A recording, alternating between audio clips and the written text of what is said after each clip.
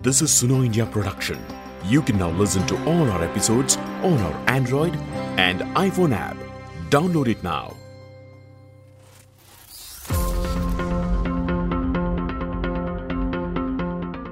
Hi, this is Grishma Kuttar, and this is episode 12 of Dispatches from Manipur. Through this podcast, I intend to bring out ground reports about the continuing ethnic violence that has gripped Manipur from the first week of May.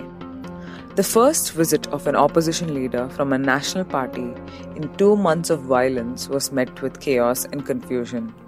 Rahul Gandhi's 2-day trip to Manipur was to start with a visit to Churachandpur, which is where the violence started on May 3rd. But on his way, his convoy was stopped at Bishnupur, where there was a mix of opposition to his visit but also support. A section of the public, along with officers from the government, stopped his convoy while others urged the convoy to be let through. This difference of opinion was within the Meitei community, as Bishnupur is a district where Meiteis are the majority. Many questioned the motive of the state government in stopping a national leader from speaking to the people, as Congress cadre who had gathered in large numbers to welcome Rahul Gandhi were seen fighting with the state forces. Eventually, Rahul Gandhi had to go back and take a chopper to reach Churachandpur, where he met with internally displaced persons. This was in the backdrop of firing that had started at 5:30 a.m. in a village called El Tangnom, which is on the border of Kangpopi. The Assam Rifles came under attack from armed Meiteis at this village and at El Munlai in the first half of the day. 3 Meiteis were killed during the firing. In the afternoon, official sources told me that Bethel, a Kuki village situated at the border, also came under attack. A major portion of Bethel was already burned down by Meiteis early in June. Rahul Gandhi is expected to visit Moirang in the middle of all of this today, an area which has seen a lot of violence in the past months. It'll be close to 2 months since the ethnic violence began in Manipur. In the past few days, the CM has made announcements that they were trying to bring peace to the state through various initiatives, though his own ministers wrote to the PM expressing their discontentment about the state of affairs in the state. The Kuki-Zomi community has explicitly said that they will not engage in any dialogue unless the state government is held accountable for its role in the violence. In the middle of all of this, the state government is trying different ways to portray that there is normalcy. I spoke to Akash Hassan, an independent journalist who visited Manipur this month, about what he observed while he was here and how he looks at these attempts by the government to portray normalcy in Manipur without addressing fundamental issues.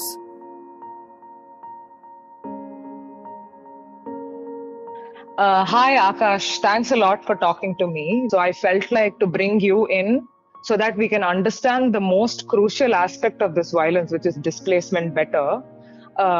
Which is why, I felt like since you also, visited Manipur recently, I thought it would kind of make sense for, people listening in to hear your perspective about how this displacement has been like. So based on your, visit to Manipur, can you kind of share about, what is it that you saw and how is it that you feel this has affected, the people? Hello, Grishma. Thanks for having me on your podcast. The situation in Manipur and describing it how I saw it is really worrisome. Thousands of people have been displaced out of their homes. We know or 100 or more have been killed, but the exact figure still remains not clear. In Manipur, I saw a multi-layered problem. It's a very complex issue which cannot be explained in that one community is fighting another and that's it. It's I think, in my opinion, what I saw and after my interviews with people, it's a layered problem, much complex, and needs to be addressed at different levels. But on the aspect of how it has affected people, it is completely devastating. I have passed from the areas where I saw entire villages razed down. There is no sign of human life. All the houses have been burned down, and I could only see their charred debris. And then there comes the aspect of where have these people gone? I mean, many have been killed, but there are these people who are living in these makeshift refugee camps, which have been these are either government school buildings or other these infrastructure. For example, some unfinished building which was supposed to be for a hospital or like that. The condition in these refugee camps is very dire. At some places, the refugee camps are slightly better. The people are having access to food, medicine, and water, and places are also comparatively hygienic. But at places, things are not that great. And I have been talking to these displaced people, and for example, they are putting up 20 people in a small room, which can normally fit two people, in a normal situation. They also are complaining about the quality of food. Water is one of the big issues they're facing. And I spoke to these volunteers who have been helping these displaced people. And they told me that how it's becoming difficult for them to arrange water, for example. And while they have been able to manage things for these displaced people for some time, for almost 2 months now, they are wondering that what will we do in the future. I mean, they are running dry of. I mean, they're out of supplies now, and at some point it will be really difficult for them to basically handle these people, to cater them, to provide them food, medicine, and to basically keep the hygiene, keep the atmosphere hygienic for them. And then there are these children who are missing the schools, and they are in the refugee camps, in these displaced camps, and then they're also wondering that what to do with their life. They are the ones who are suffering more, not only in physically, they're also, it's impacting them mentally. I could see these young kids in a very bad shape and situation. Despair was quite evident on their face. They have seen violence, and they were completely they're shook by violence, and they basically also need help, not only in terms of improving their living standard and sending back to their homes. They also need help with what they have seen.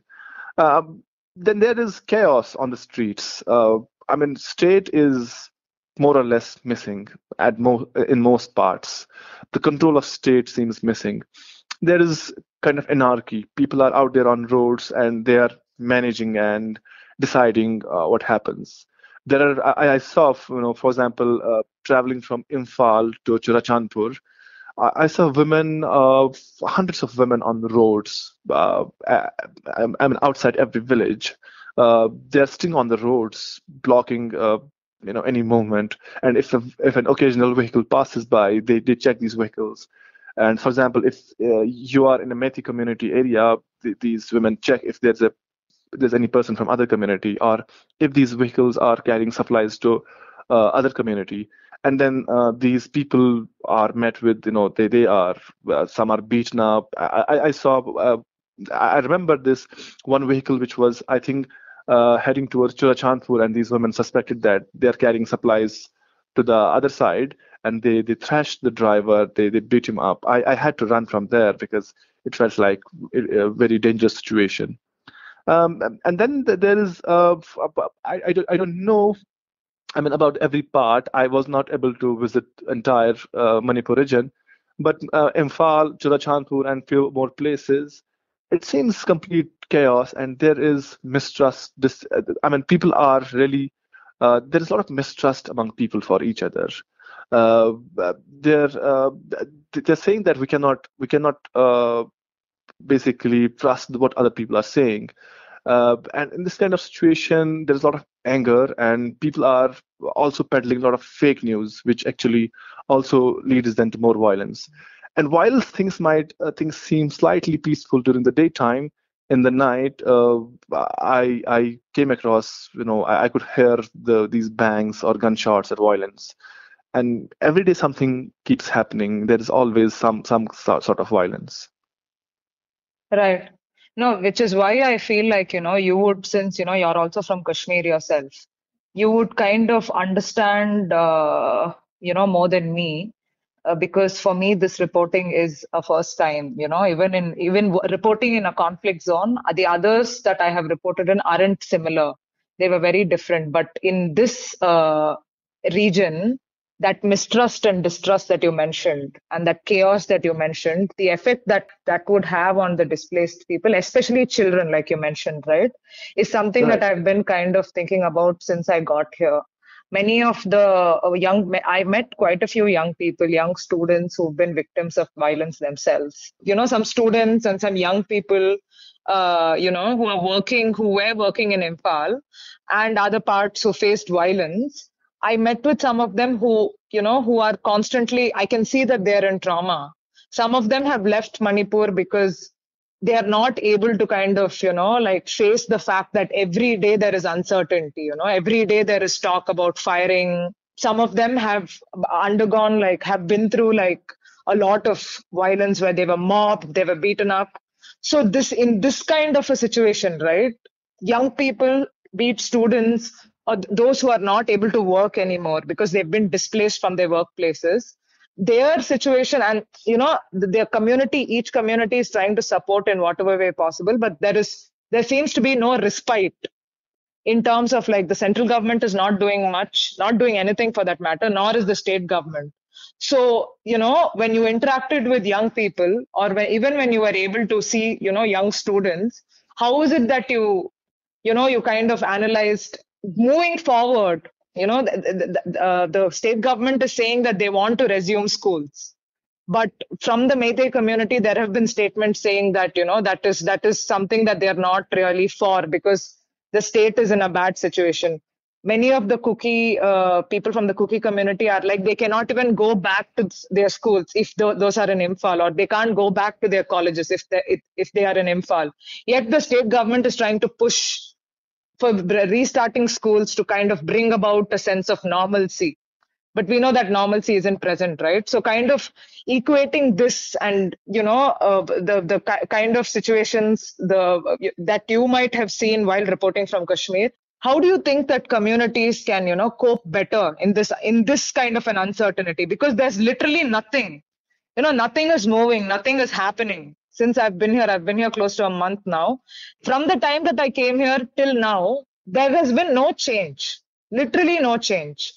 Right. The communities are coping in their own, kind of pocket. But I feel like there's been nothing has moved.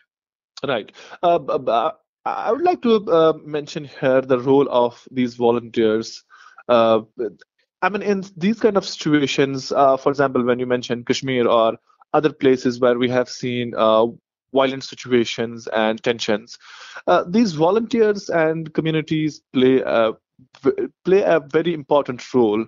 Uh, in Manipur as well, I saw these young volunteers, students, and otherwise as well, uh, coming together and helping these displaced people in whatever way they can. And that's making a really big difference. That is providing these people some relief. And they are trying to at least bring some kind of normalcy there. But the problem here is, I mean, these volunteers are working in their own communities. Uh, when I returned back from Manipur to Delhi, the unfortunate part is the amount of violence which is still there and the tensions which are still there. It's missing in the mainstream media. The mainstream media in New Delhi has not been able to portray the It's real not picture. reflecting it, right? It's not reflecting. The mainstream media has failed to basically portray the real picture of Manipur. Uh, and the thing is, there is huge mistrust and distrust. I'm wondering that how will they open schools? The immediate need, I think, is that government has to uh, immediately follow a multi-pronged strategy. In this kind of situation, we need to, I mean, government and every other stakeholder in Manipur there need to be confidence building measures which will, one, lower the tensions first, and second, build some trust. And then after, you can think of interactions between the two communities and figuring out their differences, and then things can move on. I mean, opening up schools at this time, it seems completely bizarre because the Yeah. situation on the ground is completely different. There is mistrust to the level among both communities that they are ready to kill each other. There is so Right. much anger. And Because there's also continuing violence, right? There's continuing instances of firing, there's continuing instances of boundaries being breached. So at absolutely, such a situation, for the government to say that, hey, you know what, we are reopening schools, wherever you are, just come back. Just go to the nearest government school and like enroll yourself. So that's also kind of creating like more anxiety among parents, because they're like, what if this term starts again? How do our kids not miss out? So yeah, there is double anxiety. One is that this continuing situation of distrust, like you're saying, but there's also this anxiety that almost all parents I speak to have, that their children are going to miss out. absolutely. And the fact which we have to bear in mind is that the violence in Manipur has not stopped. I mean, every day we hear incidents of violence in one part or another. And we are still in a situation where both the communities are perhaps bracing themselves for something more. I mean, we see these armed volunteers on both sides. Uh, I saw these bunkers being created. What is that? What's happening around there is that they are of the opinion that the violence can erupt anytime soon, and we need to be better prepared to fight. And in this kind of situation, uh, opening schools or anything else, which symbolizes normalcy, is completely bizarre. The point is, immediate measures need to be taken at multiple levels to lower down tensions first in Manipur. The situation is really going to get out of hand if government's approach remains the same. One, they have been denying on the level of violence, and second, there has been this misrepresentation in the mainstream media about what's happening on the ground. So, in my opinion, it's immediately needed that civil society, government at different levels intervenes and brings down the tensions first. And then, obviously, with negotiations, peace is possible anywhere. Far from bringing normalcy, there was a circular passed yesterday by the Biren Singh government saying that, the no work, no pay circular, saying that if you're not working or you're not reporting to your offices where you're supposed to work, Right. your pay will be deducted, and they are tracking it down from May 3rd. So far from doing what you're saying, which is, kind of bring back some form of conversation or whatever it is required to bring the situation under control, they're doing everything to Right. aggravate it. You know what I mean? But I'm wondering that in Manipur, and you have covered Manipur better than me, and you have interacted with people in different areas. You have traveled across Manipur.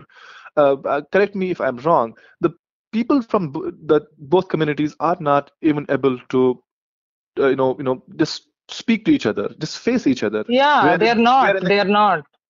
I mean, I was speaking to some volunteers in Churachandpur, and they said that we find this as a forced marriage, and there is no love lost between two communities. That's the level they are at. Yeah, absolutely. I was like, how is it that Biren Singh, that's the thing, right? The narrative that the government is trying to play is that, hey, you didn't come for work, we're not going to pay you. It's like trying to pretend like, people can breach boundaries and go into the other part. Right now, it is separated. Like you have witnessed and I have witnessed.